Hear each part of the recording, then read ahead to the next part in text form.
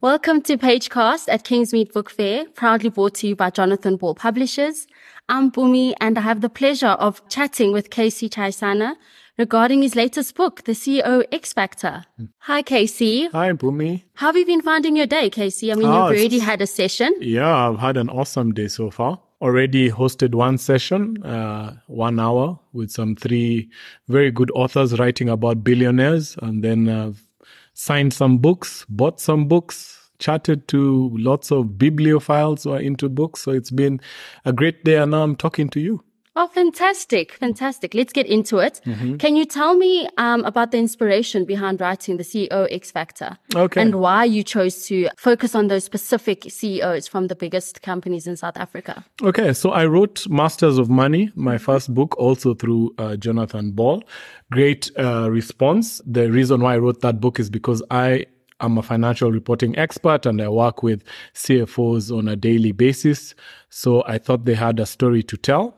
After speaking to them and having spoken to the people who read my first book, there was a lot of interest in doing a proper CEO book. And it turns out there's not a CEO book that's focused on a broad range of CEOs who are running big companies. Some of them started these companies.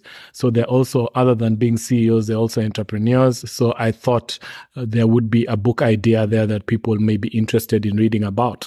Okay, that's fantastic. Did you find it easy to actually have access to these CEOs, or was it quite a daunting and challenging process? Yeah, CEOs are big personalities. They've got very full diaries, as you can imagine, right? They're running big companies. They're running Vodacom, which is, one of the biggest companies in Africa. There's 100%. people running Capitec Bank. Yeah, so they are busy people. So for them to give you an hour of their day, you're asking for a lot. So that's not easy, but we were flexible. I think being in the virtual space now, I think it would have been more difficult if this book was being written before COVID, when people were not into virtual meetings. But now at virtual meetings, it's easy. I mean, the guy can have his meeting wherever he is in Cape Town. He can schedule me in for an hour. He can quickly log on to Teams or Zoom or whatever. We get the interview done. And so that has really helped. Also, having written a book previously, that was helpful, because then the CFOs of those companies were able to put me in touch with their CEOs. Oh, okay. That's interesting. That makes sense. And how did you go about selecting these specific CEOs? Yeah. So outside of the CFO's connections? Yeah. So the CFO connections, that's correct. That's one of them. 2, just reading a lot, because you don't want to put on your book someone who later on turns out to be a Steinhoff or whatever. So that it will just kill the credibility of your work. So also sifting through the integrity, having read, a lot of these CEOs and companies are in the public domain. You can go and find out a lot of information about them, and then you can make your choice. And then also just looking at which are the big companies in the different industries. So I've got mining, I've got banking, I've got health, I've got telecommunications, I've got financial institutions, you name it. So that's to ensure that I get a broad variety. Then also not the same type of character, don't get just, 31 old white males telling their stories, 100%. Get young black females, get black people, get Indian people, whatever, people from different backgrounds, different provinces. So getting a real variety of what the X factor from a broad base of interviewees is what I was looking for. Okay, thank you. Having read your book, it is really diverse and representative of the South African landscape, which as a reader, you truly appreciate, Oh, great. Is there a specific criteria that you had to tick certain boxes to make sure that, these are the CEOs that I get to interview? Yeah. So I would say the criteria, 1, big company CEO. Okay. So, there are people who are CEOs of small, got 2, 3, 4 employees. Not to say that they don't have a story, but my focus was the big companies with big problems, big issues. The impact of those companies is transcending. It's one where it's something that can impact, a country. So for example, if you're looking at something in the realm of Steinhoff, the actions of the CEO of Steinhoff led to a lot of our pensions suffering, right? So the actions of that kind of CEO it has a reverberating effect. The actions of the CEO of Vodacom, for example, would have a real effect on your personal pocket. I mean, most people have a pension fund. Their pensions have been invested in this type of companies. So it's important to read about the actions of the people who are actually, pulling the strings on your pension. That's what I was looking for. Then, as I said earlier, integrity was also very important, right? Look, you don't know everything about everyone. So you're also making assumptions, but there are maybe red flags that you can be able to pick up.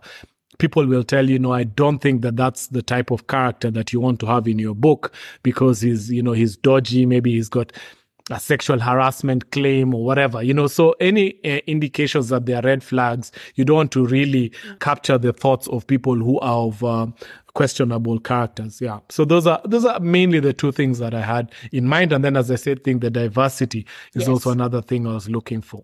Okay, thank you. And what are some common strategies for success that emerged from your interviews with these CEOs? Yeah.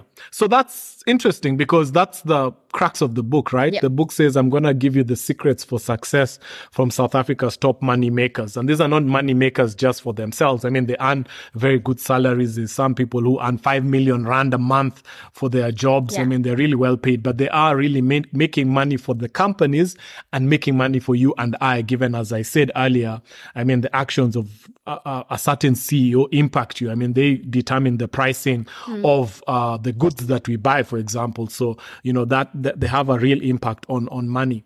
So, coming to your secrets for success, they did not agree amongst the 31 of them, right? Some of them think one thing is more important than the other, 100%. right? But there are 31, so maybe 3, 4, 5 agree on one thing, right?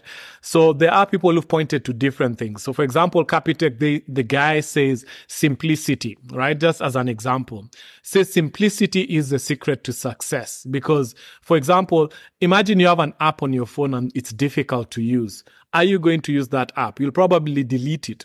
I mean, imagine you're trying to do something and it takes you so long to do it. The easier it is, the simpler it is for the end user, the more likely that they're going to use your product. So for him, the secret to success is simplifying things. What is complex in financial services and how can I simplify it, right? And he gives real examples because that's the one thing that I asked the CEOs to do. Yes. Give me an example. So don't just tell me something out of a textbook and say, oh yeah, it's good to keep things simple and so on. Give me a real example of how you simplify things. So simple things that they gave me, for example, when you go to Capitec, when you look, the person on the other side is looking at the screen, you are looking at the exact same screen, right? So you can immediately, that communication is much better. The transparency is there because then they're actually you're looking at the same thing, right? So that's just a simple example of what they've done in the banking sector that has made life easier for the customer. Takes a shorter time because, of course, if someone's misspelling your name while they're searching for your account, you'll immediately tell them, no, Chesaina is spelled with 1 S, not 2 and whatever. So those are kind of things that I was looking at. Other people have rules. They say, these are my 6 rules that go into me being successful. And they give you 6 I's, or someone said, I've got 9 commandments, and I've documented all that in the book. That's fantastic. And are there any unique or unexpected insights that readers can look forward to discovering? Yeah, I mean, some things, for example, is that the CEOs are like you and me. I think sometimes you think we place them on a pedestal and you think that, maybe I can't be a CEO because, for example, I didn't study accounting. I'm not a chartered accountant. Now, my first book, Masters of Money, CFOs, I had 31 CFOs there. Only one of them was not an accountant. Wow. Yeah. And with CEOs, I think there's maybe 2 or 3 who are actually accountants. There's people who studied. I mean, there's the guy who was the CEO of Sanlam in emerging markets. And this guy studied agriculture in varsity. So it's interesting. I mean, I found that fascinating that someone who went and studied agriculture, who you'd think would be maybe a food biologist or it'd be a farmer and so on, is actually running a really huge, one of Africa's biggest pension fund and life insurance schemes. So those are things that I found interesting, that even in their current lives, they are also kind of like you and I. You ask them, what do you do socially, and they'll say, "Oh no, I when I get home, I binge watch The Wife." Yes.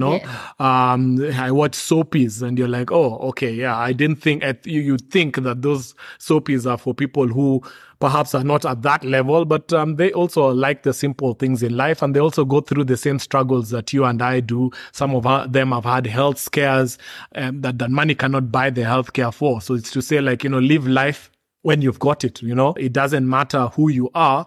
When tragedy strikes, it can strike for anyone. So there was a lot of also personal stories that I found quite interesting and surprising. Yeah, I think a lot of CEOs go through their own personal journeys and in different ways. One of the highlights for me was one of the CEOs saying that you can't strike a work-life balance. Yeah. It's a work-life rhythm. Exactly. And I found that so wow, it's such a good way to look at things, Yeah. In your book, you also you speak about effective communication and leadership in, the CEO world. Can you share some key takeaways from the space for us? Yeah, you're talking about leadership. Yes. Yeah, I mean, that's a very key thing that comes out in the book, because all these people are leaders. They all have varying leadership styles. Yes. And I like the fact that some of them did not point to the normal things that you hear about on leadership, 100%. Yeah, talking about, the kind of stuff that you hear that are good voice pops. I mean, for example, the guy who runs Harmony Gold, which is the biggest gold mining company in the world, talks about how his sense of humor has really helped him in leadership, right? I mean, people are always so uptight. There's so much stress. If you're in the gold space, there's very limited things that you can control, because gold does well when the gold price is high. What can you do to influence the gold price? Really nothing. Yeah. Right? So focus on what you can be able to control, right? So for them, their success is dependent on making sure that they get, product out cheaper, right? Yes. So it's managing expenses, for example, right? And then also a real understanding of your business, real understanding of your people, right? Culture, for example, is one thing that is really stressed by a number of CEOs. Yes. We talk about culture is also something that you can't really put a finger on. If I ask you about your company culture, I mean, you can give me a bullet point of things, but it's really just an experience. It's like a liquid. It's like being thrown into some liquid and you're blindfolded and someone's asking you to describe what the liquid is. That's what culture is. So they talk about having a culture where people really enjoy where they are. That is really leadership. And then identifying where they want to go. They really need to feel in an organization that the organization is helping them on an individual level, because innately we are selfish people. If something's not working for me, I'm not going to stick around. Yes. So for a leader, that's a challenge that you have, right? You need to marry the objectives of the organization, the objectives of you as a leader, together with the objectives that the people that you're leading. If they don't feel like you're influencing them positively, if you're not taking them from point A to B, you're not taking them there, they're not going to stick around and they're not going to follow. Yeah, so those are things that I found interesting. Yeah, that's very insightful. And at the end of each chapter, it may not be all of them, but you decide to not focus on the actual accolades, but on the actual person and, their personality and what you said, in terms of their social life. Why did you decide to use this approach? Yeah, I mean, people also want to be fly in the wall type thing. I mean, your job as an author is to basically be a representative of the people who are going to buy your book. I mean, if everyone who was going to buy this book had the opportunity to spend an hour, right, with each of these people, right? Of course, these people cannot spend an hour with, I don't know, the thousands of people who will buy the book. So you're the agent, right?